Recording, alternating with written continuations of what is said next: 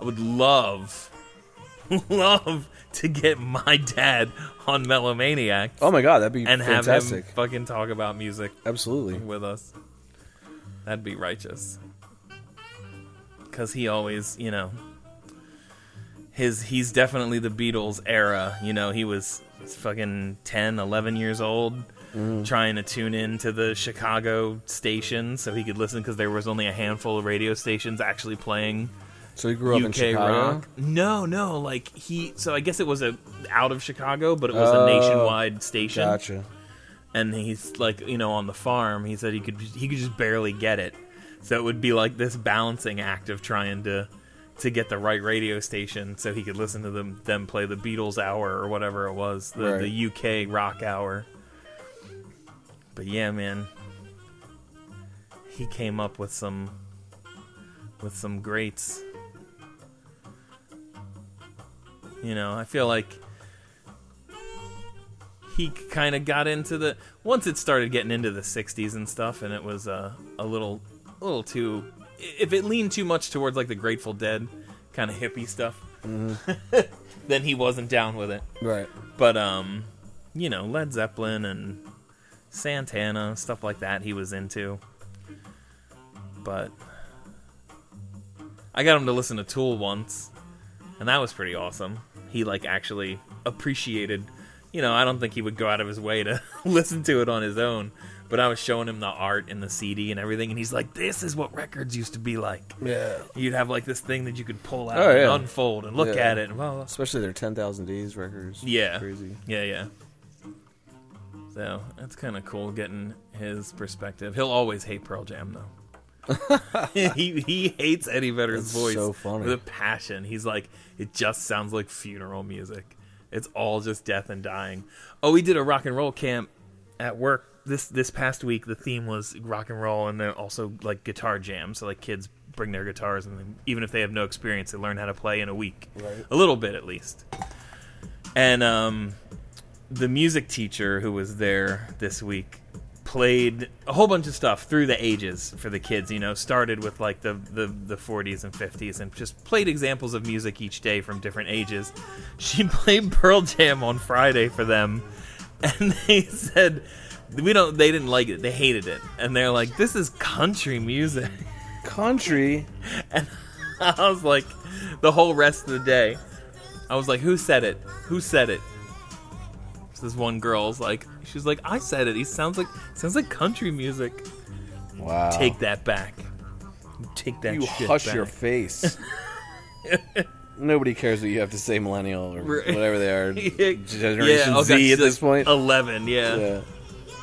The Zoomer. You don't even have a generation yet. Shut up. Zoomer. That's what they call it now. Oh, Zoomer? Zoomers. Oh, wow. Yeah.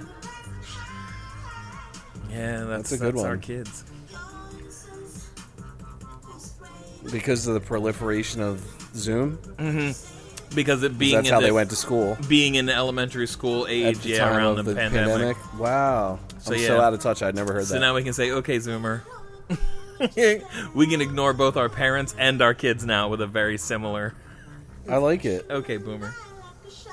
I like it. What is this you're listening to? This is an old song. This is from I want to say 8 or 9 years ago. The artist is Subtract, and Little Dragon is the girl that's singing on the track. She's her own awesome artist who does a lot of electronica type music, dance music. I really dig her. But this song and this album actually in particular, this guy came out. It was 2012 or something. He came out with this couple of these tracks, and it was just ridiculously catchy, dance hooks and stuff. And one of those songs that's been on every one of any of my playlists. It's just right now we're just listening to my songs, which is not 1,000 songs on Spotify. I'm just shuffle, so you'll hear anywhere from, Now, can you across the board? Can you like an album and it won't like all the songs, right? It won't add all the songs on that album to the liked list? It'll just add that album. So you have a separate list of just albums that you like, and then there's tracks. Okay, so you can separate your tracks by genre of music, which is pretty sweet. Okay. So if I go into all my liked songs, it'll show up like 10 different genres, and if I just want to listen to hip hop, I'll just press that one and then hit shuffle and just play all my hip hop stuff that I like. Okay. See, I probably need to go back through then and curate it a little bit more, because that sounds like a really great playlist to just kind of throw on. Yeah. Because I've definitely like I'll go through and like albums. Yep. But then there are some albums where I've actually gone through and liked like every song. Correct. But not with the intention of like thinking, oh, this is adding them to my list. Yeah, if you like the album, it's just going to show up in your liked albums playlist, not in your tracks, unless you specifically heart the track. You know what I mean? Right. Okay. So this week on Spotify Talk. Yeah, I can't wait. I can't wait until they come out with their hi-fi, because then I can discontinue all my other shit and save myself money, and scale back on my monthly expenditures, because I just bought another new car. Yeah. Of course, I'm sure you saw it in the driveway. I did. That's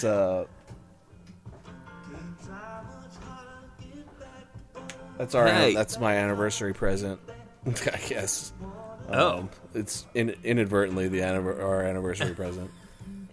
It just kind of came about organically because, her car was like giving us problems, and she was worried about, she doesn't want to take care of things. And then it's just like, it's wear and tear. It's like, the car was only 4 years old, but oh no. I don't know. She just wore me down. She was like, just go get it for me. And I'm like, it's so funny because when I want something, it's like I have to justify a gigantic expense with all these different, well, we can use it for this, and then we'll split it. And the checklist comes out. You can use it. Yeah. And then she has to come with me to buy it. But like with this, it was just like, just find money somehow and just go get me that car. Like, that's what I want. And I was just like, wow. I was like, that is so easy when it's something you want. Like, you don't even want to know any of the dynamics of what it's going to mean. And so, like, the agreement was that we had to, and it's so funny. I hope she doesn't listen to this podcast, because she doesn't listen to him anyway, so it's fine. Right. So she was chewing nicotine gum, right, since my daughter was born. So my wife quit smoking. My daughter's 10. Okay. And that nicotine gum costs like $200 a month, dude. It's a lot. It's so expensive. And so I was like, well, you got to quit. You got to start vaping. I was like, sorry. $200 a month is like, it's like to make up the difference between the car payment, your last car payment, and now this one. Right. I was like, that's going to cover almost all of it. And then you got to pick up an extra client or something with your personal training in order for us to keep living comfortably. Sure. Because it's a huge expenditure. Like that's the first brand new car I've ever bought in my entire life. Like the Stinger is used. Stinger was like 3 years old. Wow. That was literally a 2022. It's the most sought after car in the country, in the most sought after color, in like trim and all that shit. It was like, it's ridiculous. They're on the lot for like a day or two and they're snatched up. Yeah. And the markup was $8,000. I was gonna say there's also a lot of issues with new cars right now because of the computer chips, like the supply. Not being able to get the metal. There was literally two of them on the lot, and it was the only one for 75 miles. I had to drive all the way up to Northeast Philly to get it, to Kiel on the Boulevard in the Northeast. It was like an hour and a half to get up there. Damn. And I was just like, I was there, I saw it, and I was just like, oh, dude, it was the easiest car buying process. When you buy a new car, it's so different than buying a used car. Oh, yeah. It's like so much less bullshit. They fucking roll the red carpet out. Yeah, they're for like, you. oh, yeah, okay. And I was just like, I dictated. Hands you fucking champagne as you walk to the desk. Like, I got like $2,000 more than I should have on the trade-in, and like, I had to play around. Yeah. There really wasn't too much haggling going on, whereas like with a used car, it's like exhausting by the time. And then getting it out of there, he was like, dude, he was like, here are the numbers that you want, whatever. He was like, just say, he's like, let me know. He's like, I'll have you out of here in 45 minutes. And I was like, sold. Because I hate being in that goddamn car dealership. That's awesome. So now, Yeah, now I don't want to hear anything from her for like 3 years on like anything. And you're gonna have to do the oil changes and stuff so that it stays up with the maintenance. You know what I mean? Like the wear and tear. Like, oh yeah, you gotta focus on taking care of it. Oh yeah, because the last car she had, she let it run dry during the pandemic, and like all of a sudden it was like they took it up there like, you have no oil in this car. I was like, I have to do everything. But I think she'll take care of this one though.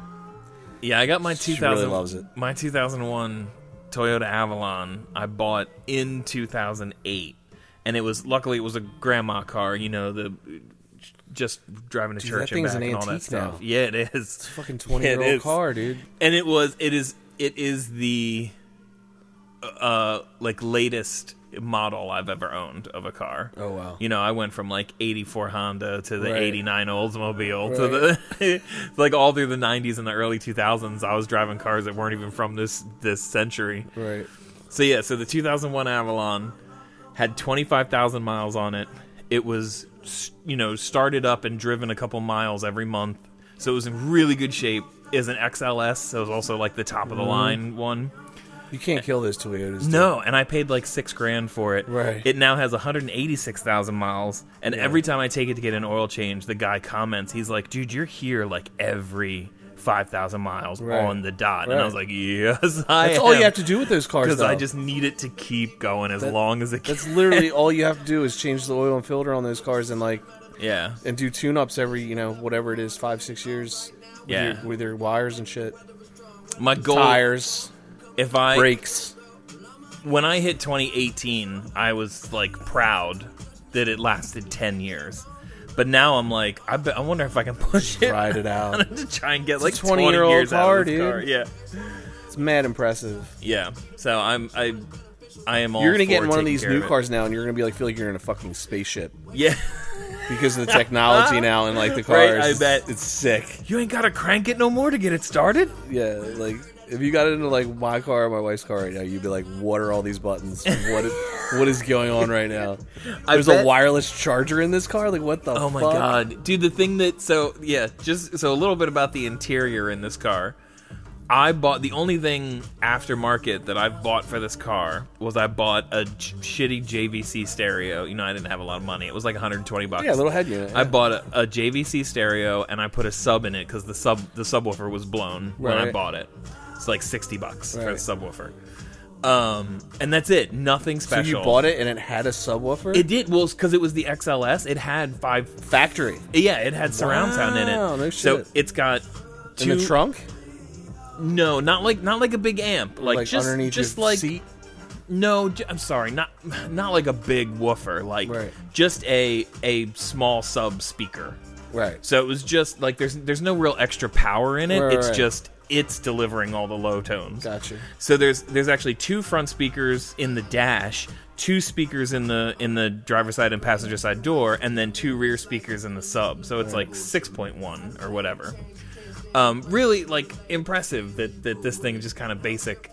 Right now though, the only speakers that work in the car, because they've slowly just been blowing and going out and just dying because it's a 20-year-old car, the only speakers left that work are the left speaker in my door and the sub. Oh wow. So like listening to music in the car is atrocious. Brutal. Most of the time I will listen to podcasts in the car, Right. or like whatever I can get away with, because or it's got to be music that I know so well that it Right, doesn't it's bother not me gonna that I bother can you. barely hear it. Oh my god, I'd have seizures. That would probably make me get a new car faster than anything else. Yeah. That and the Well, fact if that you spend a lot of time in your car, yeah, it makes sense to make it a comfortable, nice place to be. Yeah. You know what I mean?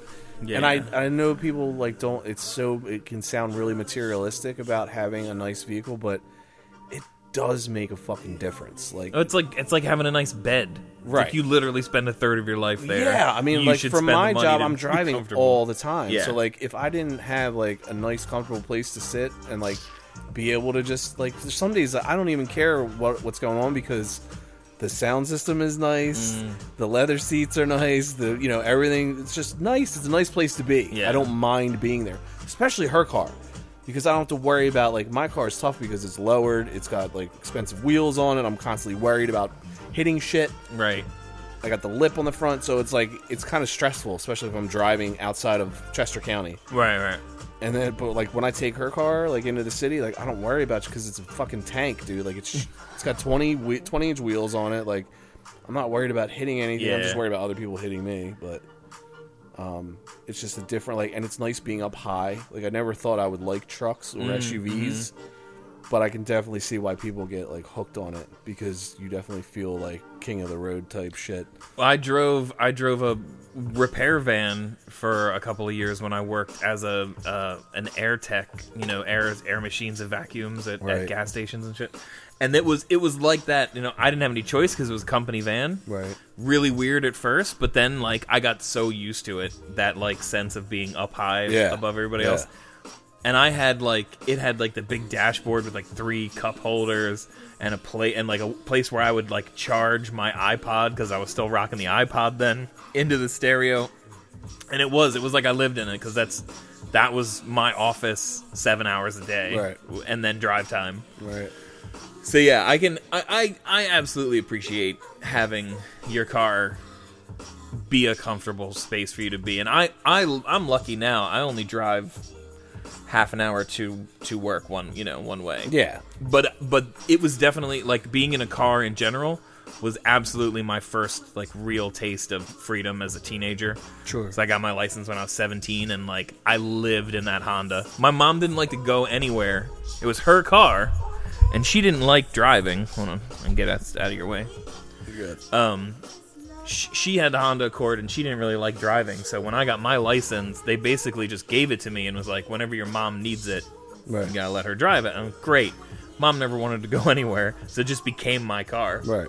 And I drove that little Honda Accord into the ground. That thing died in Chicago when I went for my first college I had a 91 co-op job.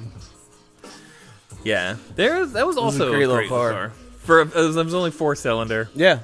But man, yeah, mine was a 4-banger. Yeah. I bought it's like 120 horsepower. Pioneer tape deck for that thing. Oh, dude, that tape deck was probably worth more than the car. I loved that. Did you ever see the one that I had? I got it when I first. Think so. I think when I first when I got my license back. So I had 3 years. They took my license, and it was like I cried when I got my license back. Yeah, I would too. And I got it back, and the first thing I did because I had saved money to buy a cheap car. It was like $2,500. Kid around the corner had this 91 Accord that was mint. It was like perfect condition. That boxy, like, beautiful, like clean style of the early 90s. It had like the seatbelts like came forward. Remember those? When you closed the door? Yeah, they like attacked you. Oh god. Yeah. And then he had cut the springs. He had really nice aftermarket wheels on it, so it was like lowered, nice wheels, like, and it had like the huge 212-inch subs in the trunk, had a system, like it was already just all kitted out for me, tinted, and I was just like, and I think it had like 180,000 miles on it or something, and then I drove it for like another 50 or something before one of the pistons gave out, and it would have cost too much to fix, but it got me through like what I needed to do, and then I got my Tiburon, which I love too. Yeah, man, that was freedom though. I was even 17. It took me a year to really get it because I was still pretty nervous about driving, even though my dad spent so much time telling me the rules of the road. Like since I was 10 years old, he would just talk to me while he was driving about stupid shit that people did and why he did what he did.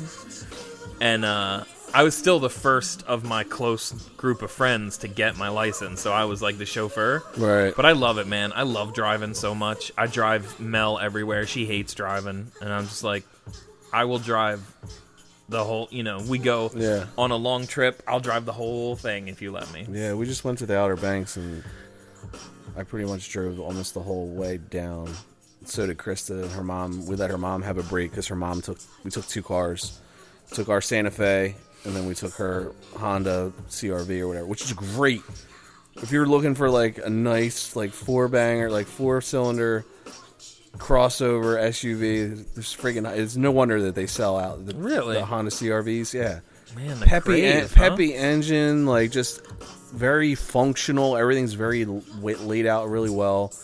I was really impressed with it. I was like, this is a nice place to be, like, in that car. Right. And it's, like, very vanilla, very, like, boring, but, like, functional. Just functional, like, SUV. Well, I mean, now that we have the dog, and there's 5 of us, like, I am trying to figure out a solution for, like, a family truckster. I was looking at wagons for a while, because I really don't want to go the suburban route. I don't want to get, like, a big SUV. What does she have? What does she drive? She has a Prius. Oh god. So right yeah. now, like that's we have room for the 3 kids in the back, but not for much longer. Yeah, if you guys go somewhere, you need like something to haul shit, man. Yeah. Yeah, you need a big car. And I really want to avoid getting a fucking minivan. Well, they make there's no storage space. That thing's a 7-passenger up there. What is it? It's a Kia Telluride. Okay. I mean, the SUVs are have so much room now that it's Yeah. basically a minivan. You know what I mean? Just doesn't look like one. Yeah. But they're expensive as shit. Yeah. Our Santa Fe wasn't bad when we got it. Like Hyundai is really bang for buck is like your best. I had my heart set on getting an Outback just because I wanted that expensive. Subaru. But yeah, they're really expensive. The new ones are expensive. Yeah. Yeah. Well, and I have a buddy who But they're works really on, nice. works on Subarus exclusively, Right. which was I was like, this will be a great in for like Yeah. maintenance and all that. And he's like, yeah, you're going to want to avoid 2012 through 2018 because the transmission's bad, and you're going Right. to want to look into this for that. And I was Right. like, whoa, shit. Well, that's good that you have that contact because Yeah. But yeah, then I it's started all about looking at research, shit. man. Whew. I started looking at shit. It's expensive as hell. I bought used cars my whole life, but I was kind of looking forward to like maybe just once I'll get a fucking car that's brand new off the lot. Or a certified pre-owned. So you don't take the hit on the depreciation. Yeah, this is Gangstar. It's like one of my favorite rap groups of all Gangstar time. is so good. This is actually my favorite Gangstar song of all time. Nice. Above the Clouds, yeah. Yeah. I Fucking remember Guru introducing was- this to my little sister, and she's like, to this day, she still thanks me. She's like, Yeah. Reflect at night off the lake. Word to the Father and Mother Earth. Seeking everlasting life through this hell for what it's worth. DJ Premier. Look, listen, and observe. And watch another sea cycle pulling my peeps to the curb. Need the words. It's like ghetto style. I can literally just throw on like a Gangstar playlist and just I could listen to it every day and never get sick of it. Yeah. Because it's such high quality hip hop, like lyrics, beats, just everything is just so solid all the way through. And like everything about the two of them was so unassuming. Right. Like they're not in your face. No. He's not like aggressive. He sounds relaxed as fuck. He's got a great voice. Yeah, but Yeah. the flow is real natural Yeah. and just It's still hard at the same time. yeah. No, I love Hard to Earn was one of my favorite albums. I just started buying a bunch of vinyl, and I'm trying to go through and buy like my favorite albums. I was on that kick for a little bit. Yeah. So I finally got In Utero. That's all. I was like, this took too long. You're like 180 gram German. I'm like, listen to this motherfucker. This sweet, sweet German vinyl. I think I have that album somewhere. Yeah. I just got Bleach is on its way. It's not even like a well-recorded record. Yeah, no. But I'm like, I want it. Yeah, you just I want would it. get Nevermind too, except they're all fucking overpriced as hell. Yeah. It's like $90 to get Really? Nevermind. I have a Nevermind somewhere. That's Really? like, yeah. Well, and like I'm very willing to get like a reissue of these things because most of these bands, I feel like there probably wasn't in America a huge market for like vinyl Right. in '91. Right. No. You know, Pearl Jam did it, and people were like, "You're lame. What are you doing vinyl for?" Yeah. Except for Pearl Jam fans. Right. But Or like, vinyl fan. yeah.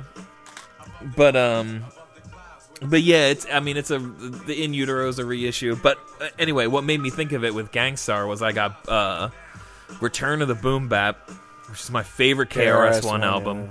And it's like, it's an album that fucking just sent me down a huge rabbit hole of discovering other artists that I like. Not because there's a lot of like featured on, but there's he just references a lot of other artists in all his works, even if they're not on his shit. It's just like a history of hip hop in New York.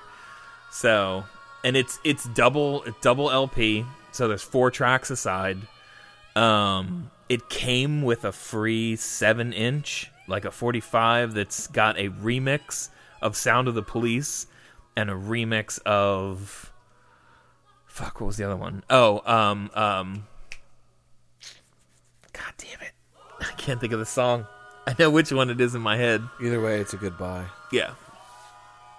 But- you're getting your money's worth. Yeah, and it's 2 remixes I never even heard, Right. which is awesome. Right. Even with the internet, I had never heard either of these remixes. That's clutch. So I'm very excited now. So then I started looking for like Wyclef's The Carnival. Right. I was like, I want to get this album. Man, I And forgot about that album. it's fucking expensive everywhere. God damn it. I mean, it's not like I can expect to walk into. I mean, I kind of lucked out walking into Rainbow Records and finding, I found Bad Motorfinger for $25, and that Helmet Meantime I think was only $25. So I'll go back down there. Both I will, albums that I need. I will text you when I'm back down there and be like, "Do you have this yet?" Because if not, I'll buy it while I'm here. Both albums are definitely on my list. Just because I'm the same way, I just want to have them just to have them. Yeah. Because they were, they're albums that you just throw on, you don't have to worry about it. You just let it play, you know what I mean?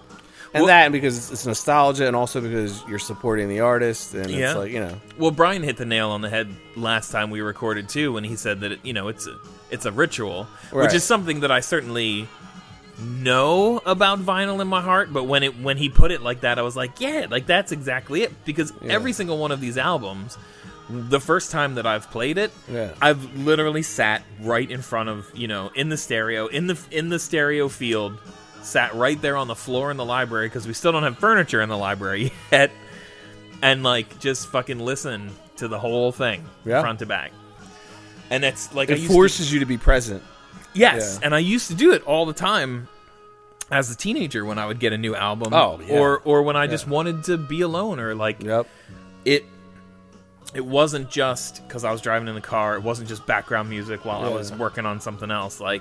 Right. I was flipping through the lyric book. I was, That's what a lot of people don't get, like guys that are CD, like audiophiles that are all about just CDs and FLAC and like highest level, high res, blah, blah, blah bullshit, where like everything's got to be the highest level sound quality, blah, blah, blah. I'm like, they're missing out on the whole point of what's become the whole point of vinyl is like we were talking about, is that it's like a ritual, and it kind of forces you to put aside, it's a commitment to sit and listen to a record the way the artist intended you to listen to it, which is kind of a cool thing in our fast food gimme I want it now culture of like digital tracks, singles, where people just buy one song off a whole album or don't buy it all and just listen to it, you know what I mean? Or 2-minute YouTube videos that are literally reactions to music videos. Right. Like my kids watch people react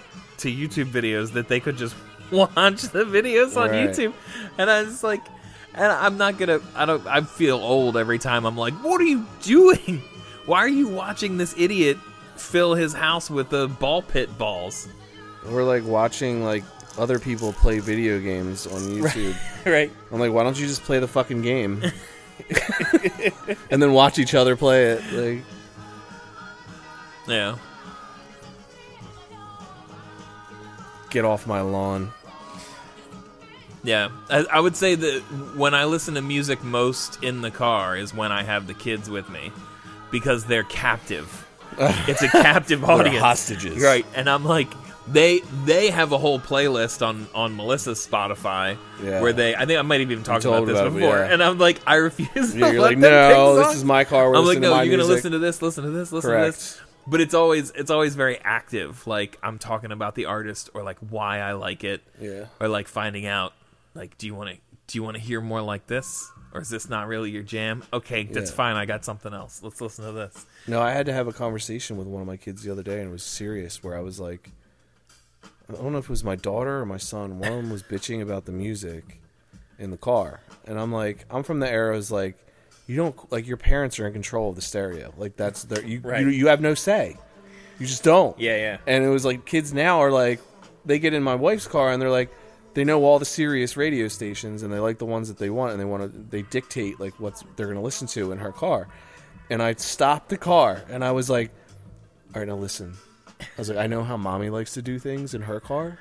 I was like, but in daddy's car, I was like, we listen to what I want to listen to. I was like, and that's just the end of it. I was like, it's not a discussion. It's not up for debate. I was like, I won't play hip hop with bad words. That's the only rule because it triggers them or whatever. Like, right. So I'm like,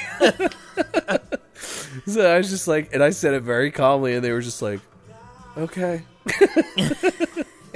Look, I was just you don't get a say. Yeah, I was I'm sorry. no, this is when Daddy's in his car. I was like, this is what I do. I listen to my music. Yeah. I was like, you don't have to like it.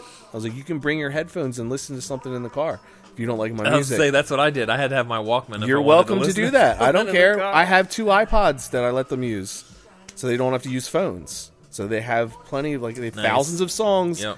from my personal collection that you can listen to on an iPod. You just have to make sure it's charged and make sure you bring your headphones. That's your job. Then you don't have to listen to my music. No, it's awesome. I every once in a while, like as a palate cleanser, or if they've had like a really bad day, like if we're coming home from school, I'll be like, Jude, you want to pick a song? I'll let him pick a song. And I'm like, Will pick a song.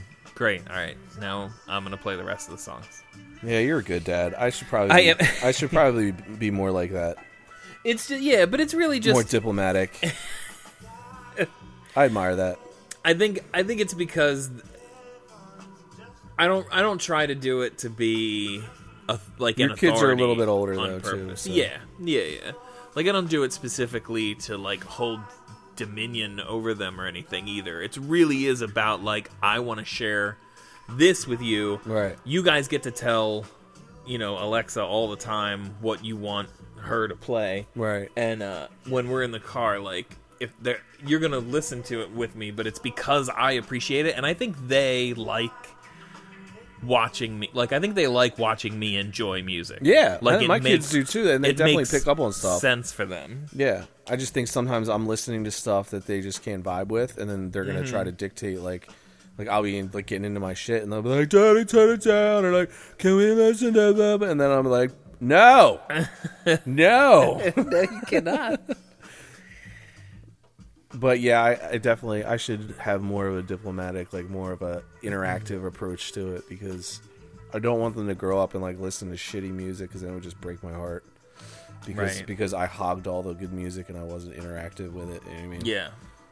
I mean, I definitely try to get them to my son has a beautiful Pioneer system up in his room from the 70s, and my daughter has they have their own separate stereo systems in their rooms with nice little speakers up there. Yeah. And they don't listen to them as much as they should. Right. That's not really their thing. It's like a passing. I think when they get older, you don't really get into music until you become a teenager and you have some angst. Yeah. I or remind Will. preteen. I remind Will. My all daughter's the time, getting there. His iPod Touch. Yeah. Is I remind him all the time that it plays music. Yeah. I was like, remember, we make a playlist together, Right. and what's really cool is he really likes my music. Yeah. So he has tons of my songs Yeah. on there, and most of the time that's what he'll play and listen to. Yeah. But then when he hears something he really likes, I'll add it to it. He got really into KRS-One when I was playing songs for him, and I was talking about his history and how hip-hop is, has changed over the years and all this stuff. So he got really into KRS-One. I put a bunch of KRS-One on his iPod. And, he likes stuff like Imagine Dragons. And he's been really into the Greatest Showman soundtrack. Oh, God. He was, obsessed with this movie. My kids are so obsessed with that movie. And I hate it. But, I hate musicals. I do, too. I really hate musicals. I really and do I feel too. like such a Grinch. I'm glad that there's somebody else that hates musicals, because they look at me like, how do you not like this? How do you not like musicals? Because Yeah. I just cannot stand musicals. Well, it's pretty surprising too, because as a sound designer in theater, Right. people are usually like, "Wait, you don't like musicals?" And I'm like, "Well, no, I'm not, because I'm a sound designer in theater." Right. Really, the only musicals I like were movies that I saw when I was a kid. Right. It's like Little Shop of Horrors, Right. Grease. Dude, I will hate watch Grease. I will watch a chorus line, the movie and the musical, a chorus line, which is just about being a musical actor and having Right. to and trying to audition for a show and all the bullshit you go through, and everybody's got a story and all that. But I watched it as a kid and connected, had fun with it and connected it, so I can watch that.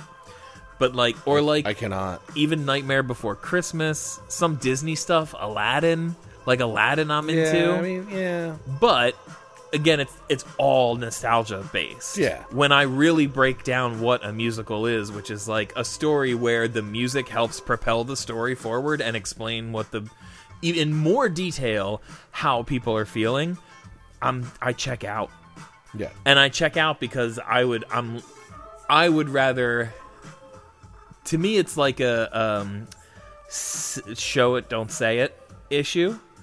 Because if you have a play, you have a theatrical piece, and the story is moving forward and emotion is being felt, it's because the writing and the acting and the directing is on point, and they're telling a story in a realistic way that I'm connecting with and I understand what's happening. Yeah. When you have to break into a song to tell me how you feel about the guy who left you so that the play can continue to the next scene, that's when I'm like, this is lame. So lame. I fucking hate Hamilton. Dude, I was just about to say. Can we talk about the Hamilton phenomenon? We certainly can, because and how I don't get it. Much props to Lin-Manuel Miranda, like for getting where he is and being as rich as he is right now. I wouldn't take that away from anybody. But like, my biggest problem is that somebody told me that there was hip hop on Broadway, right. And I got super excited, and because Broadway is like. Yeah. They call it the Great White Way for a reason, right. And it like, but when I listened to it, I didn't watch it. I still haven't seen it, but I listened. We were at a party and somebody had the album and they wanted to play the album. So the music at the party was the whole Hamilton score, and I sat there and I was like kind of excited to listen to it. And as it went on and on and on and on, I was like, well, there are hip hop elements in this. But it's still a musical. Right. It's the same, like, musical beats. It's the same translation of feeling into major and minor chords. Like, it all feels hackneyed, except the lyrics are faster. And there are some musicals that, I have watched and enjoyed. I took Melissa to see Once on This Island a couple of years ago for a Christmas present, because it's a play that she really, really wanted to see. And I quite enjoyed being in the theater and watching, like, that spectacle. And the music was awesome, because it was all island-based, and it was all very tribal, and, like, it was good, but I still wouldn't go, like, see it again on my own, or, like, buy the soundtrack or anything. I'm such the odd man out in my house when all that shit comes on. Yeah. I'm like... it's the easiest way to clear me out of a room is to put on a fucking musical. Yeah. I just have no tolerance. Yeah. It's like it's up there with like country music for me. It's like I just nails on a chalkboard. Yeah. I don't know why. Like I really wish that like I was more open-minded about it, but I can't. There's some things I won't budge on. Yeah. It's also one of the prime inclusions of like a white girl Instagram. When I'm on it, is Hamilton comes up all the time.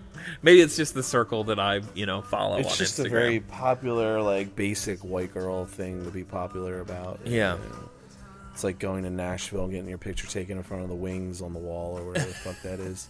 It's almost like they were paying white women at one point to go down there and do that. Yeah, it's like insane. Yeah. We actually learned about, now I can't remember her name, that artist's name. But we did a mural camp at Darlington too, and taught about that. It's funny. It's so funny how that shit catches on. Yeah. And it's very similar because real muralists can't stand that chick. Right. Like they hate the fact that she has gotten wealthy by painting wings on walls that people stand in front of. It's really stupid. It's like what, like, I don't know. I try I'm just and mad think I about, never thought of it. Right. Well, and I always why can't I think of something horribly popular? I'm like, what was I into when I was a kid that was, fucking stupid, that people thought was, ridiculous? Because I don't know. Maybe it was like Star Wars, because I was crazy about Star Wars, but it's also been a phenomenon. So like, were there really people who were like, this is lame. This is a lame thing to like, or how could somebody get rich doing this? That kind of like attitude. I have to imagine the first time somebody saw like Pong on an Atari, they were probably like, what what is this? Why is this a thing? Right. But everybody else is like, look, you can control the rectangle. Oh yeah, it was like mind blowing. You can move it up and down and practically play table tennis. Yeah. Now we got fucking virtual reality. Right. It's like light years. Yeah. I want to get into a place where we listen to music the same way that I don't know if it's possible, and I'm not even sure if it's worthwhile, but I have video games now that I can play. I have 3D headphones, and not every game is designed this way, but there's a game called Hunt Showdown, and the sound design is phenomenal. Everything you do makes noise to some degree, and it can be heard, like gunshots can be heard clear across the map, as if, like, the distance factor matters. Yeah. So there's like this crazy echo. And the headphones, it was recorded binaural with like one of those head-shaped, it's literally two microphones that function exactly the way our ears do. And so they recorded it in 360 to the point where you just with regular headphones on, you can hear when shit is behind you or like just above you or under you. I forget, what's the definition of binaural? It's like it's just basically the way our ears hear. I can't think of a specific definition right now, but it's like we hear in stereo, but we hear in like a 360 degree Got it. stereo. Right, So right. Binaural is basically like, because we have a right ear and a left ear, when you hear something, your brain connects. Like, I heard it here, and I heard it over here 3 milliseconds later with a slightly reduced has to go volume, into one. and then it puts it into a point and Right. tells you where it is. So it's Right. like a form of location. It's like a Right. form of echolocation. Sure. But it's just... It's how you recognize where sound's coming from. Yeah, exactly. Right. Yeah. So these headphones are fucking wild, and it's great to play the game. You can't play the game even in a 5.1 surround system like I have in the house. It's not the same as putting the headphones on. So, like, I want to get to a point where I'm sure there is music that is mixed this way, but I'm not even sure whether it would have a benefit. It's just kind of something that came to mind that would be interesting. Because when you sit in a room with a good system like this, Yeah. and you can pinpoint where something's coming from, and you're like, the voice is like right here, and the guitar is here, Yeah. and like the snare's Staging. popping over here. Yeah, exactly. Imaging, The imaging from Right. the toms goes around. I just imagine having this like 360 degree sound system that you can sort of take everything in. And could you like? Oh, it's coming. Yeah. I would just that would be the only way that Tool fans listen to Tool from that point out. Would be to hear Danny Carey's set, his drum set, all around you in 360 degrees.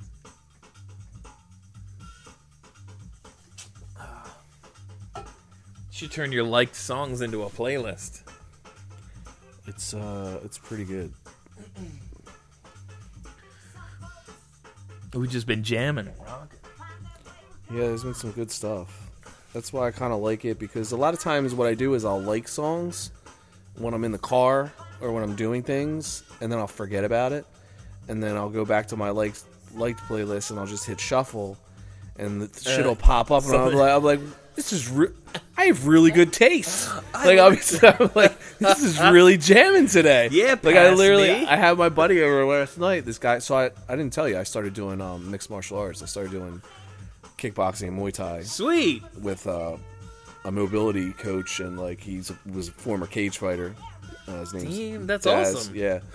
So we had sparring and kickboxing last night, and then after we were done, I invited him back here because he was like, "Oh, I'm not doing anything," and I had him over out on the deck with the fire, and we had cigars and shit. But I have my setup out on the deck, and I just, I don't even think about it. I just turn it on and I hit like songs and just shuffle, and usually Right. it's never. And he was like, I've heard a lot of good music tonight. He's like, what is that about? And I was like, oh, you have no idea. You don't even know. He's like, you don't know the rabbit hole that you just stepped into with that one. But this song You're is, like, I didn't even push you in that direction. I just left the door open. We should talk more about the music, since that's what we're here for. No, this is... We're just kind of like going. We're just kind of flying through whatever. But it's connecting. We yeah, connected yeah. music in the yeah, we're going back and cars forth. I'm trying to keep a rein on it. This was from. So I got into this this guy called Quantic, who is a. Oh, that heard of sounds him, right? familiar. Yeah. He's like a producer of tons of across the board, mostly R&B and hip hop and Spanish, like Latino type infused music.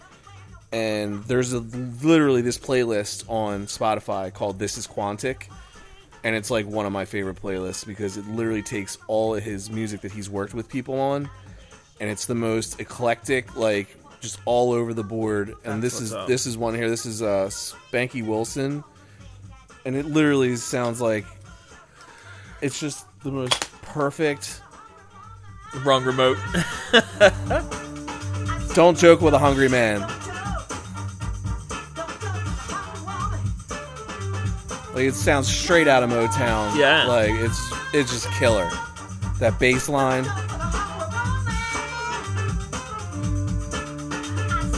Horns. That's awesome. Just tons of really funky hooks and beats. Some reeds and, in there. We've already heard like 3 songs by Quantic already that just sitting here, like, because I liked so many of them off that playlist. And a lot of the Afrobeat stuff that I've been listening to. I think this is one of them. This actually might be from the Quantic. Yeah, this is the Quantic playlist. So you go from that song, which is like a Motown vibe, and then you go to this, which is like a ska reggae type vibe with a totally different band called Flowering Inferno. But Quantic is the producer, right, on all of them, and he just has like his hand in everything, and it's like, who the fuck is this guy? Like, that's awesome. This is such a crazy range of music, but it's really good shit. Like, I'm sitting here, I'm like, every song is good. Oh man, it was a huge rabbit hole. That's dope. No, I will have to go down it because, this is what I would, in my perfect world, this is what I would want to be.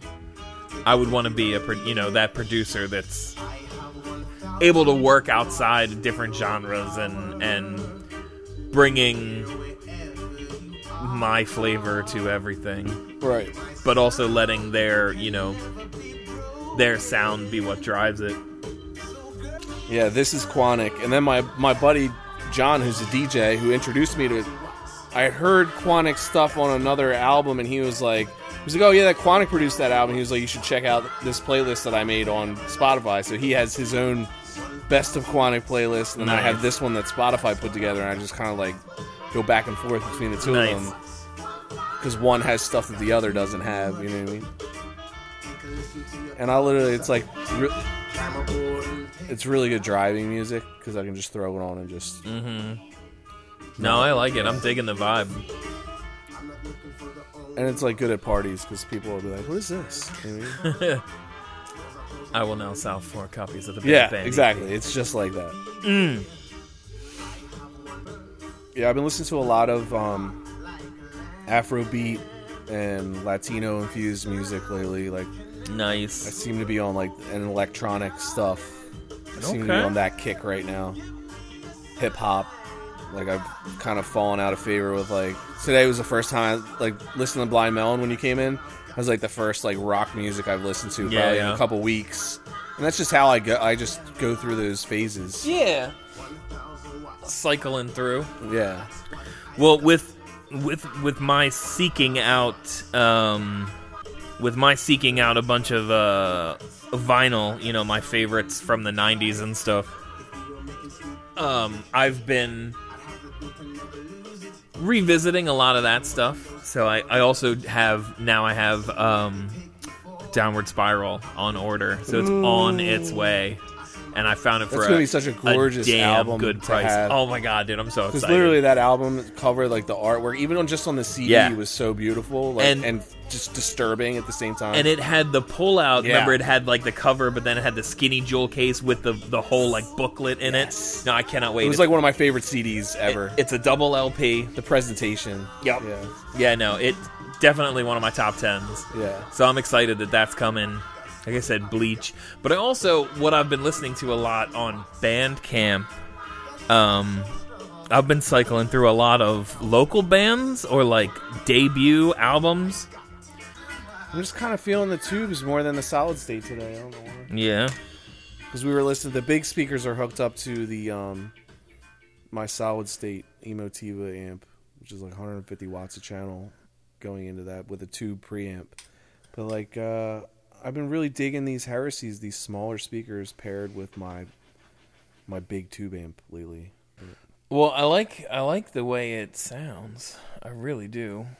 I think like, especially up on the lift, like up off the floor. Off the floor, yeah. Once I got So them good. off the floor and then put them into the kind of the little corners there and backed them up because I had them further out in the room. Right. And I felt like there was just something wasn't clicking, and then they've literally been there for a month or two, and I haven't touched them because I was just like, I'm just going to leave them there because Right. for whatever reason, right here with those speakers right there with that amplifier, it really works well.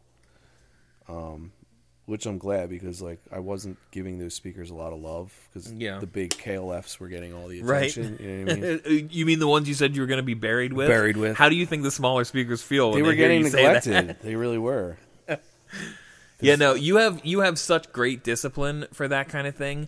I need to like fix it, and I will troubleshoot, like overextend my troubleshooting to the point where I start like trying to fix two things at once, Right. And then you don't necessarily know what's actually wrong with it. You know what I mean? Like I would have moved the speakers out and then back, and then set them up higher. Right. So you have fantastic discipline for like, I'm just gonna let this sit here for a little bit until I decide what I'm gonna do next to change the sound, and then you do that little thing, and then you sit with that for a while, and like Yeah, because you kind of have to let it sink in. Yeah, you have to let your, not even just your ears, but like your environment adjust to being used to hearing it again. Like, how good does that sound? It's pretty good. Probably in my top 3 favorite REM songs ever, and I'm a huge REM fan. Yeah, huge REM fan. I could literally do a whole podcast on REM. it's funny. I never got deep into them. I liked Out of Time a lot, right? And all about Losing My Religion as a song. Yeah. But I never got really deep into it. I had Monster. And Their I early liked it. stuff is earth shattering. Like their Yeah. first, like on their independent label before they signed with Warner or whatever it was, the IRS days they call it. Oh, shit. IRS Records. Yeah. From Athens, Georgia. Okay. Which is a local. I thought you meant literally like they No, were no, having it was, problems it was, with the it was the name of the International little Revenue tiny little Service. label that they were first on when they were an indie rock band at college radio, and I didn't get into that until later because I grew up with Automatic for the People, which is probably my favorite, just because Automatic. that's the one that has the most nostalgia for me, and Monster, and then New Adventures in Hi-Fi, and then Up. Literally 4 albums back to back to back to back, just like for me, like that's where it was at. And then Got it. after that, they trailed off. But then I started getting into their 80s stuff. I mean, early 80s. Like, they've been around forever. And the music is so different, but so punk rock, like, just very fucking, so original. Like, stuff that, like, nobody else was really doing. And it was the reason why they were the number one college band. Like, literally built their reputation on live shows through college, playing college radio circuits. And See, I wonder, when we talked about this with U2 a little bit, because I am not a U2 fan necessarily, Right, but I right. don't. And REM's always kind of been that same world they where were I'm a like, huge band. where I'm like, I totally understand why people like it, but I never got into it, and Right. so I never listened to it then, Probably probably 'cause because of- it wasn't heavy enough. Because of their immense It was- popularity, yeah, too. Right? yeah, true. Because if you were like me back then, you were snobby and you're like, well, Right. it's popular. Well, I know what you think. Except for Nirvana, I made Right, the excuse. right, I was right. like, well, they're just popular. Well, Pearl Jam, because yeah, and they Pearl Jam, break they're stuff. fine too, yeah. Pearl Jam's not really They're only the popular. most popular band in the world for like 5 years straight. Yeah. They wear flannel They because didn't they're sell not out. like rich. They're Yeah. not sellouts. Like I totally, looking back, I can see how stupid my elitism was. Yeah. But it did keep me from enjoying a lot of stuff. So I had no choice because I was lucky enough that my mom listened to the same type of stuff that I listened Right. to. So she was listening. She introduced me to 88.5, XPN and all that and college radio. So like they love REM. So like I was always exposed to my mom. I remember when she bought the cassette of Automatic for the People, and I stole it and I played it until I wore it out because I loved it so much. So that was Everybody Hurts. What else was banging off Automatic? I don't remember That it. entire album front to back. Yeah. All right, so now we're gonna have to go. I meant from a popularity standpoint, like what would I have known? Because I really did only own Out of Time and Monster. Were the only two REM albums I ever owned. Yeah, Monster's great. And I loved Out of Time, but it was more because it was very singer-songwritery, you know? I'm not a big fan of that album. It felt almost country. It's definitely different. I don't know. Yeah. I like their stuff like Green and Autumn and Out of Time. Like that was when they got popular, like when they signed to the major label. But their early stuff is like so original, and I actually have Murmur and Reckoning on, and Fables of the Reconstruction on vinyl because I've never they're heard so of good. any of those. Because they're so good. I've never heard of any of them. Yeah. I mean, their first album was like, what, Document in 1987 or something? Never heard of that either, which we've also learned from this show No, I'm doesn't sorry. mean anything. Their first one was Murmur, so like, which I have on vinyl and I love it, and Reckoning and Fable. Their first three albums I have on vinyl, and that says something, because I don't have Automatic for the People, Monster, or any of the other ones on vinyl. I think the only ones I have are their old shit, and it's because they're that good to just go through one track after the other. Yeah. Well, I always appreciated Michael Stipe for the fact that I didn't think he was trying to pretend to be anybody. Yeah. But his own weird self. Yeah, this doesn't even sound like REM to me. Radio Free Europe is like one of my, probably in my top three as well. The melody and the drive, the beat, and like just, they were such a tight band at such a quick time. Like I can definitely hear his voice and know that it's him, but I wouldn't have he guessed takes this. the back seat to the music. Yeah. It's all Mike Mills, dude. Yeah.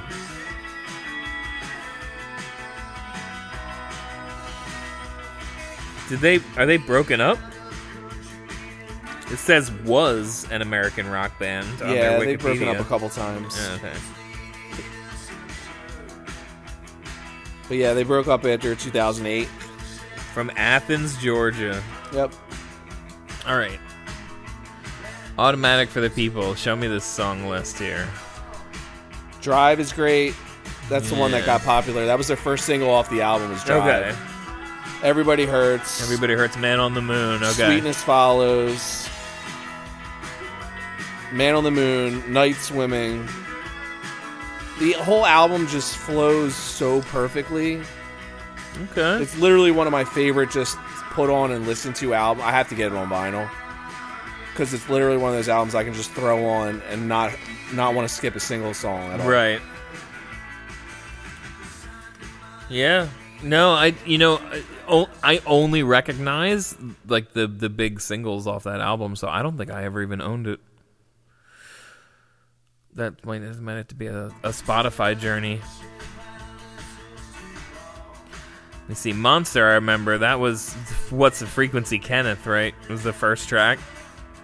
Yep. Star 69, I remember. Bang and Blame.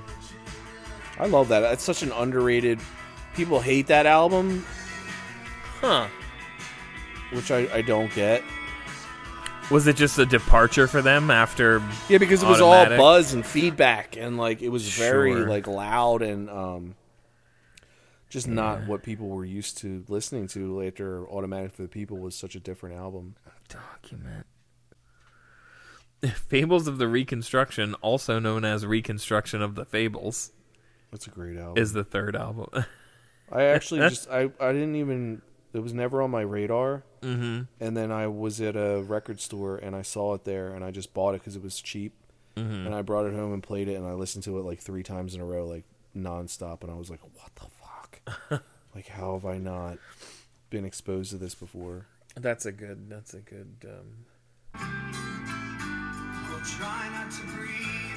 His voice on this album was when he just like Yeah. whole nother level. Like Well, they really push it more than the other the one, it production sounds like. value on this album is like miles ahead. But this was not a popular song. This was off of Automatic for the People, but it's one of my personal like favorite songs because I think he's one of the best lyricists. He's up there with like Ani DeFranco and like just Okay. so clever and powerful, like Wow. Ben Gibbard, that type of lyricist. You know what I mean? I still get goosebumps listening to this album. Like right now, This is really good. I This get sounds goosebumps. great. Well, this is off of Fables of the Reconstruction, Okay. which is one of the first old REM songs I ever heard. My mom had a mixtape from a friend, and it was just REM's. Actually, no, it was REM's. They put out an album called Eponymous, so it was a collection of all Okay. their early albums off of the IRS recordings put onto one album. And it was the first time I heard this song, and I was like, I remember just being like, listening to this non-stop because it's such a great. His bass, the bass guitar is just. It's The good. early stuff is so clean. It's good. Well, you can really hear how different the production is. But it's nice. This almost It's raw, but it's still good. Yeah, this Yeah. feels more like unified. It feels more like people playing in a room together. They just put everything together so well. They're so tight. Definitely in my top 5 favorite bands of all time. REM. Easy. All right. You know who, like, the Gin Blossoms very much remind me of, like, a next generation of this kind of sound. And I hated them for a very, very long time. Yeah, But- you're triggering me with that one. I'm trying to keep it together. No, I mean, like they took this blueprint and Yes. added a Oh, tambourine. absolutely. Is They what I- stole is everything what I from mean. these guys, yeah. Let's get Yeah. that out of the water right now. No, I mean, I hated them with a fiery passion, and it took hearing an acoustic version of "Hey Jealousy" to actually appreciate that song and be able to listen to it again. Oh, God, I used to cringe. I had that album, too. Yeah, no, well, so did I I. had that CD. So did I. No, it really was like I had to hear They just an got acoustic so version beat to to be able to death. listen to it again. But yeah, there's something about, especially in that time, I bet you could line up all the music that was popular from 91 to 95, and I could show you that I only liked stuff that used chords. Yeah. So like the actual like riff, like playing a riff, so few bands, like even stuff like Aerosmith, stuff like that, I never got into it. Yes. I needed that crunch. Like the chords, the power chords, bar chords, like whatever it was. So when somebody had like a riff, I probably wouldn't be into it as much at the time. That could be like a whole podcast on like bands, cringe bands from the 90s that like you listen to now and you're like, but like in their own way, they were still had like some type of redeeming qualities. Yeah. You're always like you're kind of on the fence. Like, is it cringe or is it like, can I Yeah. allow myself to like it now? Can You know I what come mean? back? Well, Like I have the talked Spin about Doctors is a perfect example. Doctors is a Like, great example. That album, in and of itself, is a really good album. It's just that a guy bold and statement, his sir. image and like that video and the hat and the hat oh god, the hat. literally got it rammed down our throats and made you hate them. Yeah. Like their image made you hate them. Yeah. But like the first time I heard Jimmy Olsen Blues, I was like, that's a really fucking good, catchy song. Like Yeah. the lyrics are really tight. Like it was a very well written pop song. Blues Traveler. I still like Blues Traveler. Really? I don't feel cringe about them Oh, at all okay. on any level. They were cringed for me. I saw them live, and it was one of the best concerts I've ever been to. We might have talked about this at one I point was on a too. hit acid, and it was like one of the best concerts I ever did. I literally danced the entire time. It was 3 hours. That guy did not stop for 3 hours. He was amazing. Amazing. Well, I mean, I can understand that. I hit acid in probably about 12 beers. But it was like, it didn't matter because the music was that fucking good. Like, it was just so good. His harmonica live, it's like it's so loud. Like, it's crazy. Like, Yeah. the pipes on that dude. and they were a lot of fun.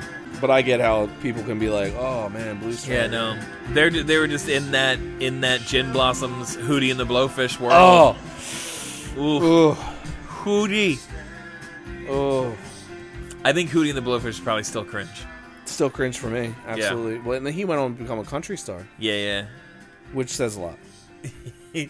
Yeah, no, I That can't. totally made sense to me Yeah, when that happened. I was like, "Yeah, I can see that."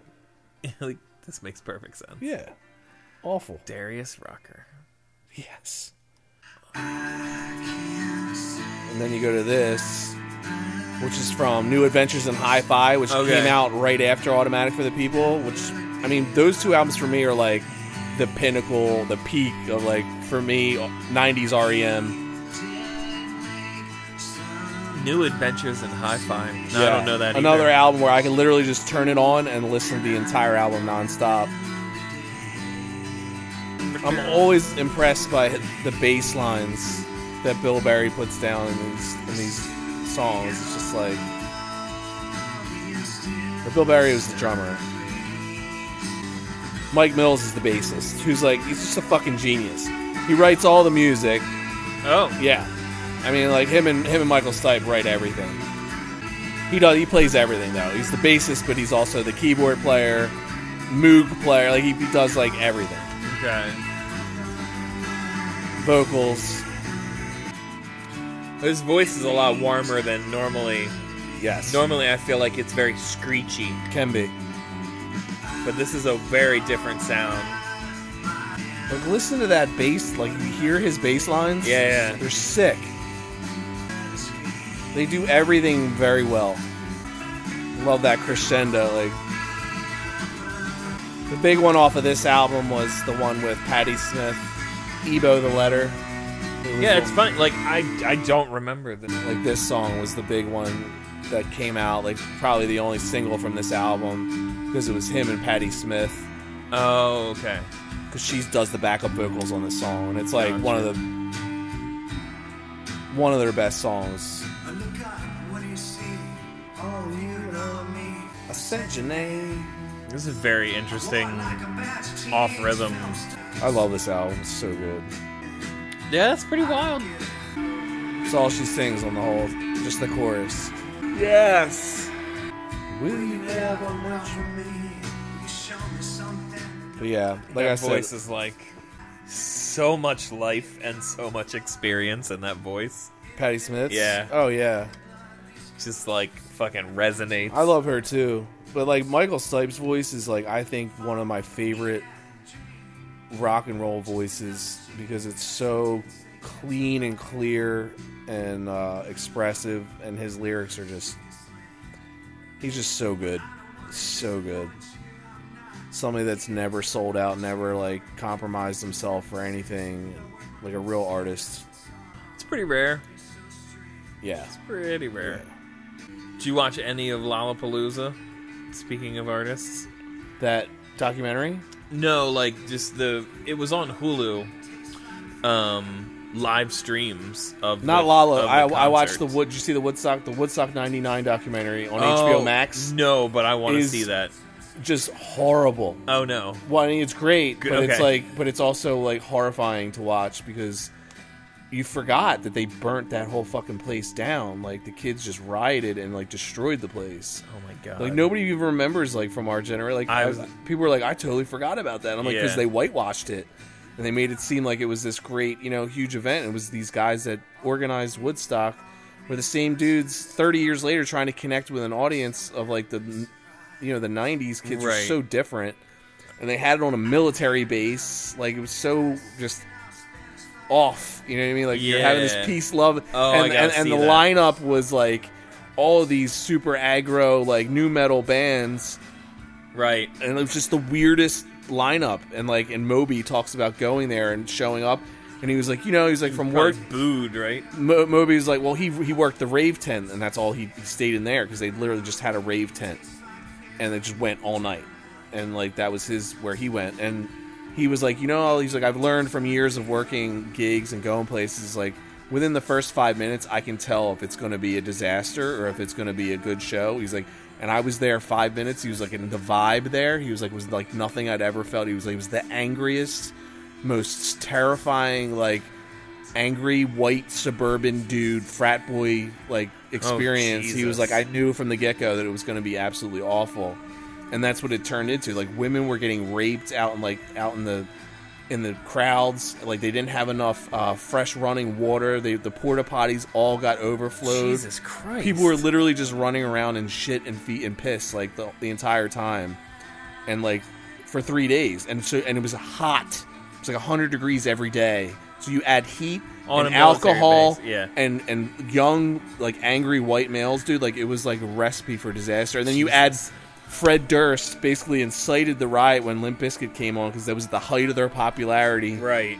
And he came on and did Break Shit, and they literally just started destroying the entire place. Like 400,000 kids started just destroying the entire, like, just breaking everything. And then they started setting shit on fire, and it literally looked like something out of Apocalypse Now. Oh my god. Anthony Kiedis came on and was like, dude, he's like, this is like Apocalypse Now. Like, when he was like, they were like the last act to come on. And they were like, can you please calm down the fans? And Anthony Kiedis was like, okay. And they went out and played Fire by Jimi Hendrix. Flea's completely butt naked the entire time. Oh, Jesus. Yeah, no. But they tried, and then I the gotta organizers watch were such douchebags that they tried to blame the artists when they didn't. They were charging $4 for a bottle of water in 1999 at an event like that where you need water. that. Right. Like, it was ridiculous. And the kids caught on to that. They caught on that it was a money grab, and that they got duped into paying all this hard-earned money that they'd saved. It was expensive. It was like $180 back then. That was a lot of money, Right, even yeah. for a 3-day concert. And they just lost their shit because like they didn't have the place set up the way it was meant to be set up.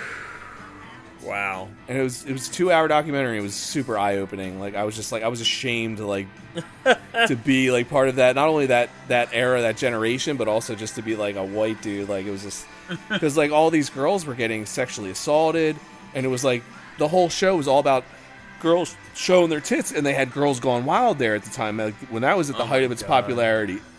And it was literally just like guys were just walking by and grabbing girls, like groping them, and it was allowed. And the security there was just these idiots that they were paying nothing to help out. You know what I mean? Yeah, you have to check it out, dude. It's very eye-opening. That's fucking horrifying. It's sad, but it's so interesting. It's like a car crash. You just can't look away. Yeah.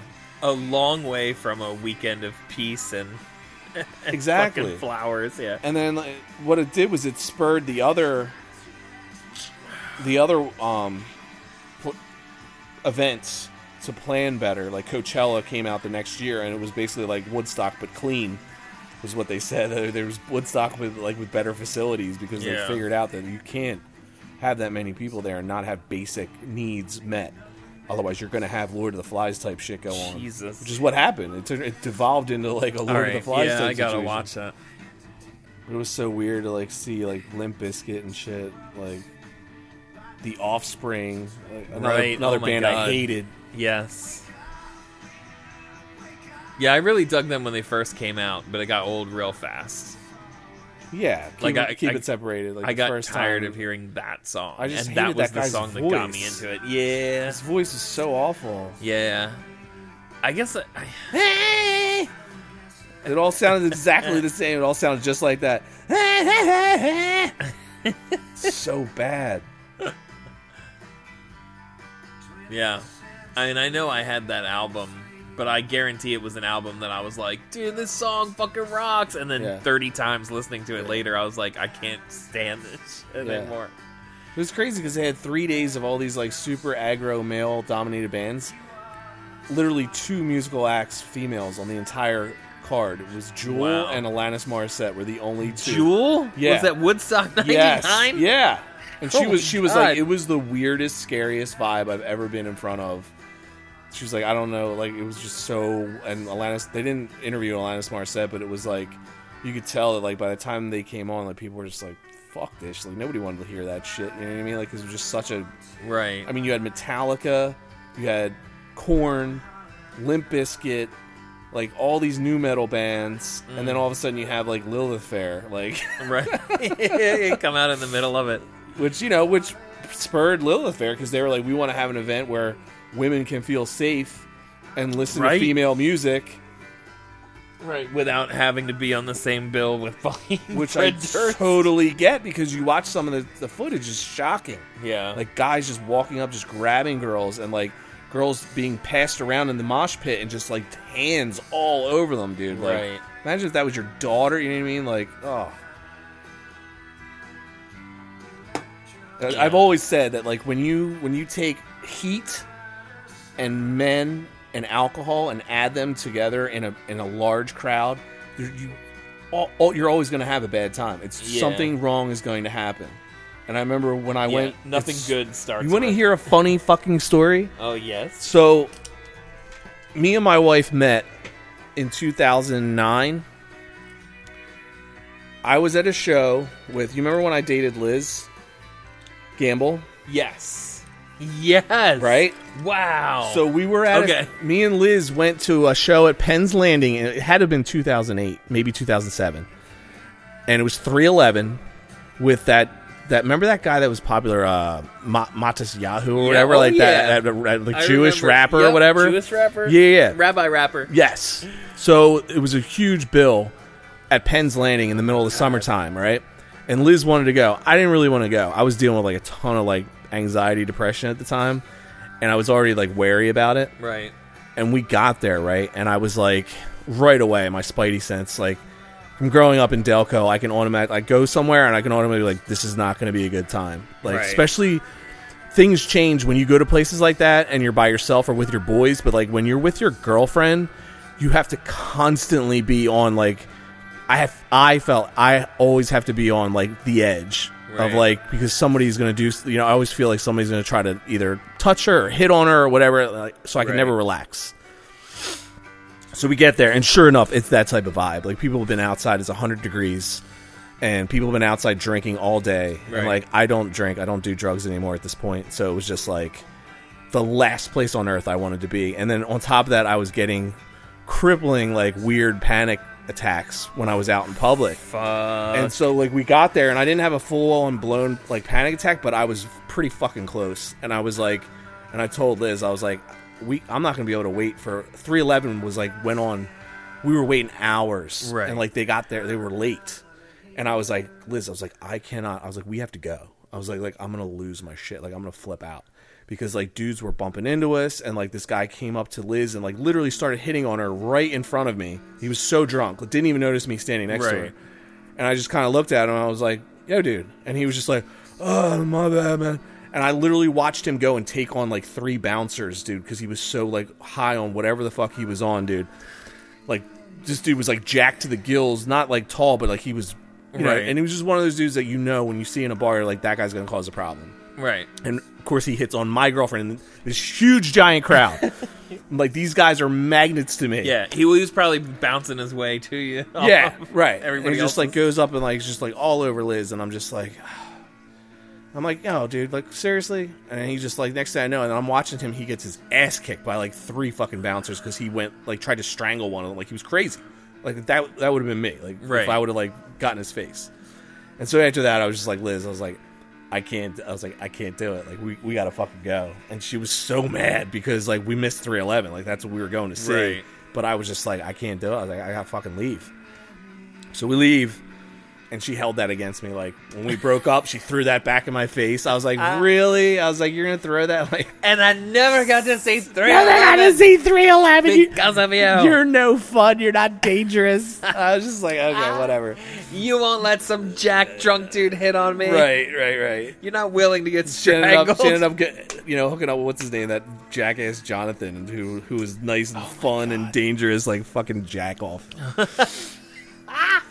So he, which is funny because I just ran into, I stopped by and talked to Tracy for an hour in Avondale. Are you serious? Yeah, she's still the GM at Avondale. Oh my god. And we were literally going over like all of the fucking characters that we worked with Oh my at Wawa.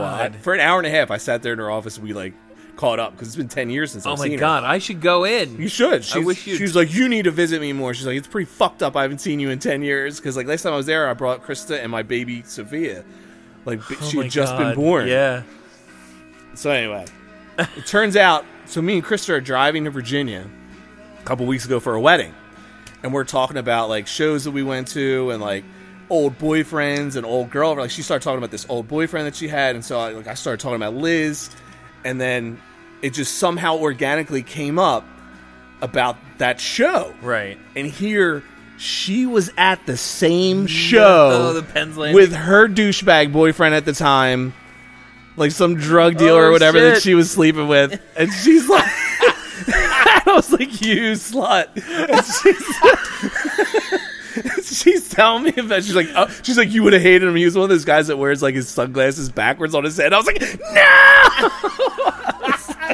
I was like, I would have totally hated him. You fucking ruined now. I was like, I can't even talk to you right now. I was like, how do you go from that to? And I was just like, whatever. Oh man. So, but it was so wild because we were literally at this. She was hammered. Like, she doesn't remember any of it. Right. And I was the total other end of the spectrum where I was like stone cold sober and Yeah. like having a panic You were like, attack. I remember too much. Yeah, I was like, dude, I was like, you're. It's probably good that you were hammered because it was bad. Oh my god. I just remember it being so hot that day and just watching people in the heat drink too much. Yeah. Really, it's a different type of drunk. Like, it's sloppy and ugly, and men do not respond to it well. Like, girls just pass the fuck out. Right. Guys get fucking belligerent, and, like, just testosterone, like, just goes up too high. Like, I don't know what it is, but, like, anytime I'd ever, like, we would tailgate for Phillies games in the summertime, and we would get kicked out within, like, 20 minutes. Like, we would. We'd go to the vet, or, you know, before it was Citizens Bank Park, when it was a zoo. Yeah. So you could do whatever you wanted in the 700s. If to get kicked out of the vet, back, when they couldn't give Who did away you tickets. stab? They couldn't give away tickets to the Phillies games back then. It was like $6 for like the upper level. Oh my god. And we would go in there and get kicked out because we'd be throwing up all over the concourse. You know what I mean? Jesus. Oh yeah. Me and like my 4 closest friends from like Sharon Hill, the one time we got up just so hammered sitting out in the parking lot in the 90-degree weather. And then we were like, oh, it's going on, you know? And like, my one buddy's puking over here, and we're just walking through the Congress, throwing up, and just acting like that's his normal behavior. And they were like, and it was so funny because like the security guards were like, they tricked us. They were like, oh, come on, we want to take you guys down and have you guys looked at. You look like you're dehydrated or whatever. And they literally take us out and walk us right out the door. They won't even remember. They're like, here, go out there. Somebody's going to meet you. And we all just walk out, and we're like, did they just like passively kick us out of the vet? And they were like, yep. That's pretty much what happened. Oh, Which was like the smartest bouncer move because you don't have to totally, yeah. no You don't have to physical fight contact. anybody. Yeah. You just trick people into thinking, which is what my MMA instructor was telling me. He was a bouncer for years. And he was like, my favorite trick was like, oh, you want to fight? Come on, let's go outside right now. And he would open the door, and they go out and he'd slam the door shut. That's nice. Yeah. That's what's up. Yeah, I think that probably my worst outdoor, because I haven't been to too many festivals, and the ones that I went to were not like highly attended. But my very first concert ever was live, and it was supposed to be Veruca Salt, but the lead singer broke her That guy leg. from Live had a really good voice. He did. I still They like were on that Woodstock ticket. rocking some live, selling the drama. I was like, because me and Chris were watching. I was like, oh, remember Live? I was like, that guy had a Ed Kowalczyk They or were whatever from his name York, was. They're yep. from York, yeah. But so it was supposed to be them and Veruca Salt. Lead singer broke her I leg. loved Veruca Salt. So Catherine Wheel was actually in the area and Right. filled in, and like we felt like one of the only people that had even heard of this band because they were from the UK, but they were an inspiration for the Smashing Pumpkins, which is how I kind of went backwards into Catherine Wheel. I don't mean to cut you. You're reminding me that I think Slater Kinney just came out with a new album. Nice. Go But ahead. it was outside. It was at Hershey.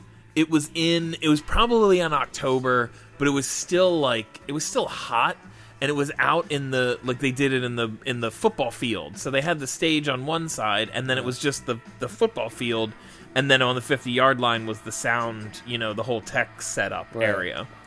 And it was like the biggest, it was first concert, but it was also like, I didn't know what to expect from being in a general admission crowd. Right. And the first like song that started playing when like the mass just pushed together, and I was like a big kid even in high school, Right. lifted off my fucking feet Oh yeah.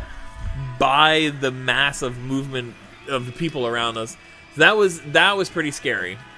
I went to Lollapalooza when it was still cool. Yeah, I went in Back '97. when Perry Farrell was still running it. Well, maybe Soundgarden and Metallica. I got to see Soundgarden, that one, and then the next year, actually, it was Korn and Snoop Dogg were on the same ticket. Right.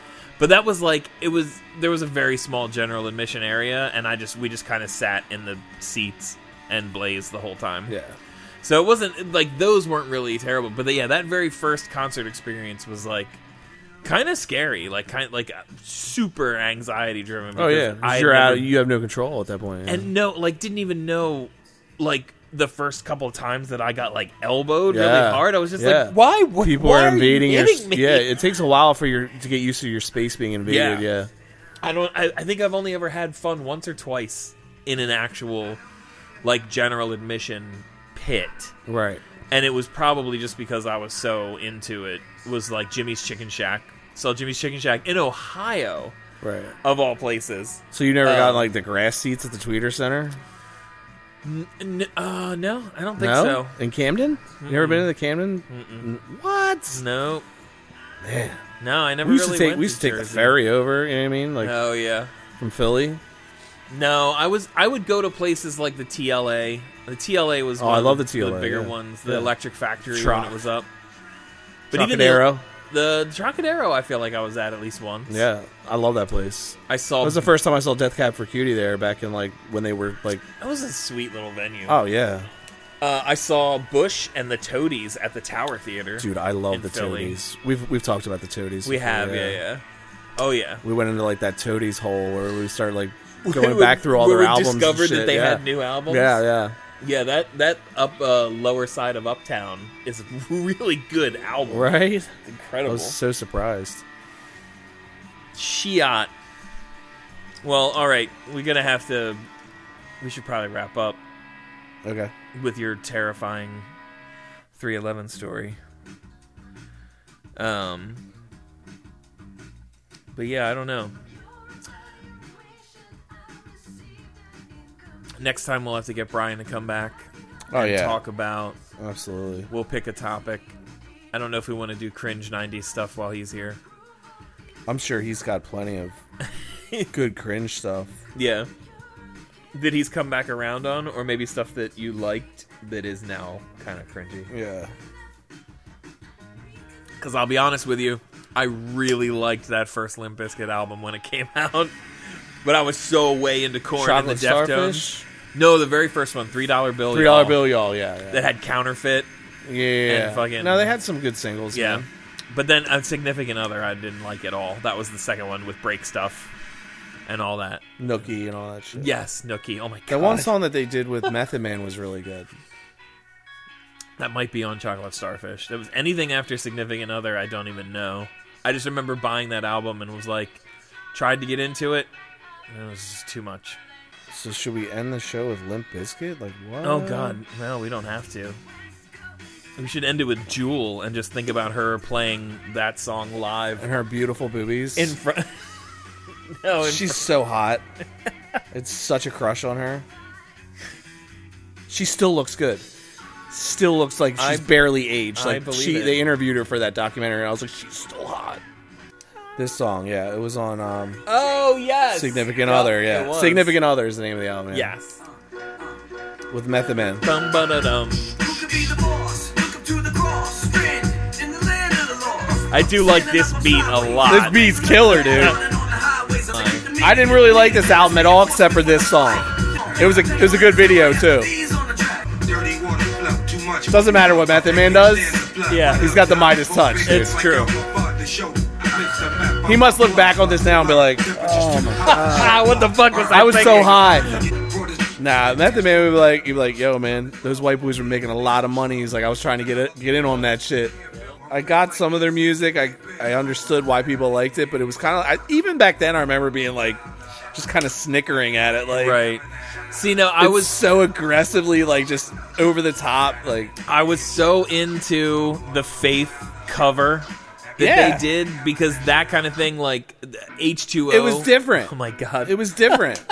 H2O cover like Baby Got Back, like any of that kind of weird shit. Covered new metal, I was all about it. This caught my attention when I heard this. Yeah, because I was like, this is kind of cool.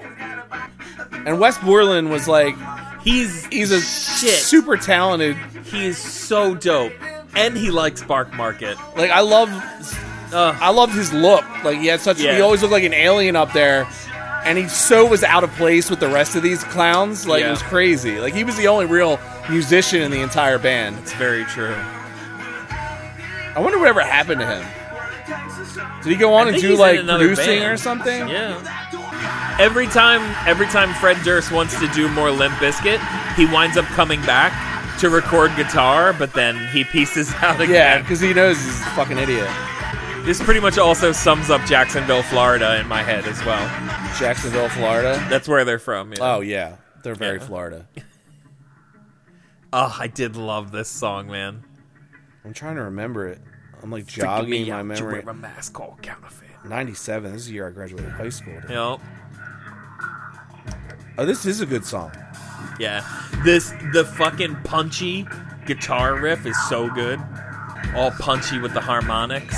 It's all such a Deftones ripoff. It is.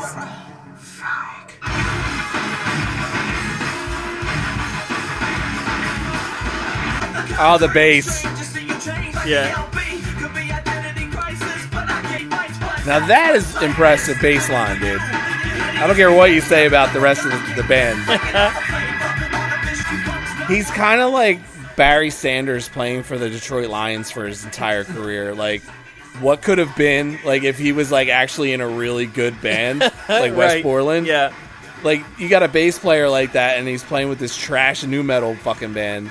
And what's funny is because when they talk about this, it was a big part of the documentary, of the Woodstock documentary, was talking about why were white males at that time so... There was such a feeling of anger and tension because Kid Rock, with a lot of it was homophobic, and it was angry white, like suburban middle class dudes who were handed everything, had no real causes to fight for or be angry about, and people were like, "Why are they so angry?" Right. And like this music came about. We didn't go to Vietnam. This music came about at the same time, and it was like a perfect storm because like.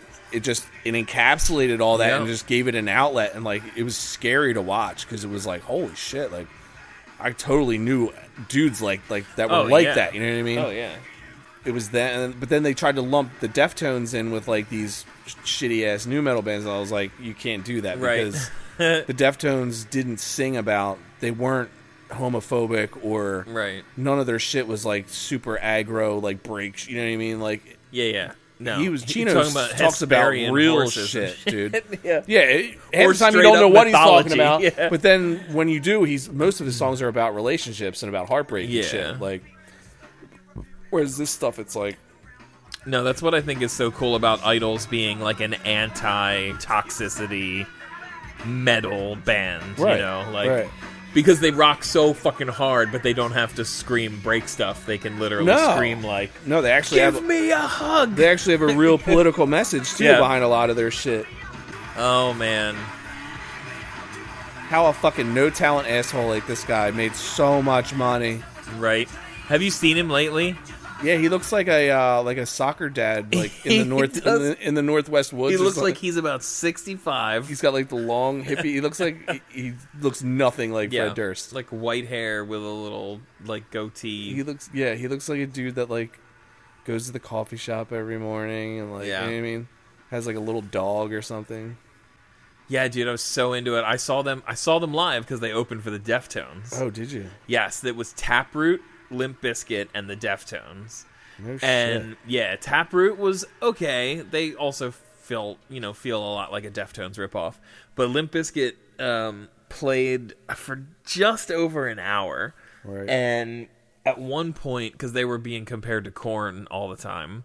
That was the other thing. They lumped Korn in there, and I actually have some respect for Korn as a band. You know what I mean? do too. They definitely had their problems, and they definitely, like, when you don't let... Jonathan Davis writes most of the songs. Right. And when you don't let him just come up with the shit as it comes to him, when you force him to, like, make a record, it's, like, garbage.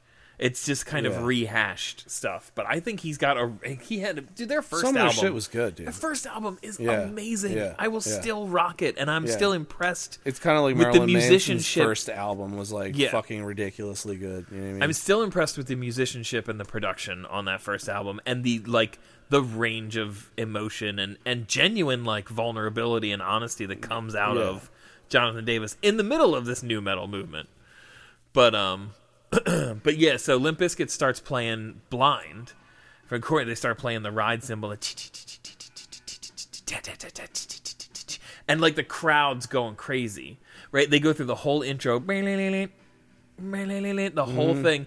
They get right up to the end. He's like, "Are you ready?" Bap, bap, bap, bap. And the band just stops, and the whole place jumped up in the air and landed with no sound. And he goes, "Fuck you, fuck you," and I was like, "Oh, okay, I like these guys." Like, that was one of those moments where I was like, "Nah, nice." He's basically like, "Don't compare us to other bands, fuck you." Yeah. He was, and then like, they went into one of their songs. They interviewed him, and he was just like, "I was so fucked up and dehydrated." He's like, "I don't even remember, like, that set." He was like, I believe it. He was like, he's like, "I put so much." He's like, "They literally had to carry me off the stage and put IVs in me because I was in such bad shape."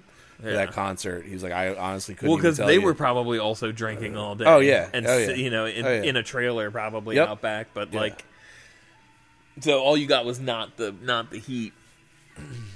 Yeah, but then the Deftones came on and they just rocked it.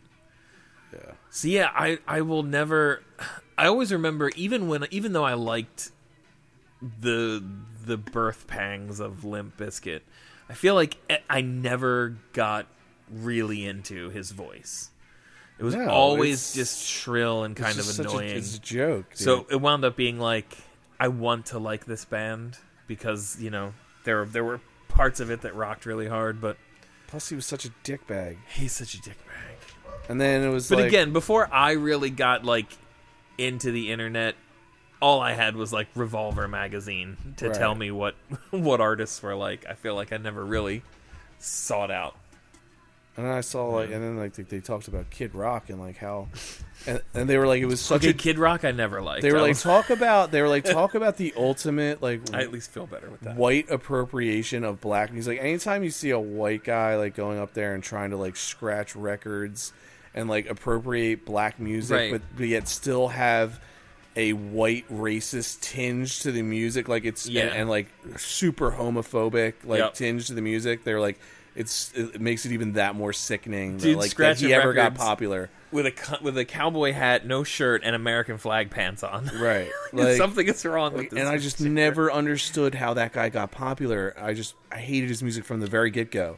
Yep, and he just got worse. Trailer Park phenomenon. Yeah, like, it encapsulated like that whole angry white, like, racist contingent. But yet all his music is like, half of it is like based on, like, black music, you know? Yeah. Oh yeah. Like, it's totally, like, mind blowing to me how, like, how that even happens. Yeah.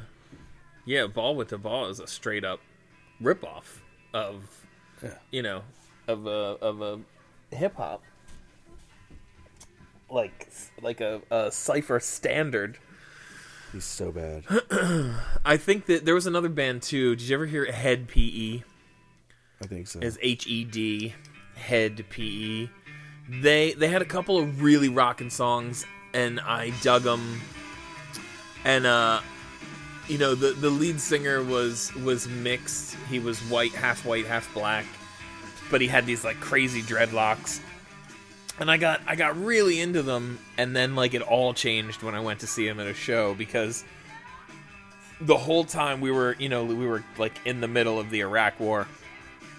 In between almost every song, he's like, "We're gonna dedicate this one to the boys in blue," to the soldiers overseas, because they're making the world safe for democracy right now. And then they would go into the song, and I was like, oh, that's actually not like I didn't expect you to be all like pro-war new metal band, and then it just got worse and worse and worse.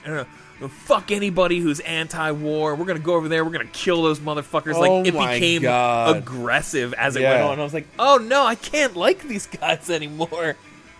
That's awful. Because I really enjoyed some of their songs, but then like the next album came out, and I remember there being like just all of the songs are pure toxic, masculinity and absolutely. And, I'm glad I made that call, man. This dude really is an asshole. Yeah, no, I definitely need to watch this documentary because it was super eye-opening. Yeah, it's always something and that sad at the same time. My wife was like, well, that was depressing. I was like, yeah, it kind of was. Yeah, that might not even be something I watch with Mel. I don't think she needs to see any of that. Yeah. But I am very curious to see the interviews and stuff. Yeah, it was cool because they did get a lot of artist interviews. It was definitely, and it went by. It was like one of those like 2-hour documentaries that's like, you're so into it that you don't even realize it's like goes fast.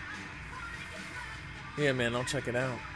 So we're wrapping it up. Thanks for having me. Yeah, man. Little impromptu podcast on a Saturday. Yeah, do you want to podcast today or maybe tomorrow? We're like, fuck it, let's do it today. Yeah. No, it was good though. Good to talk about the vinyl that I've been buying and listening environments. Right. We talked about, and then Limp Bizkit and new metal. Yeah. And the destruction of a generation.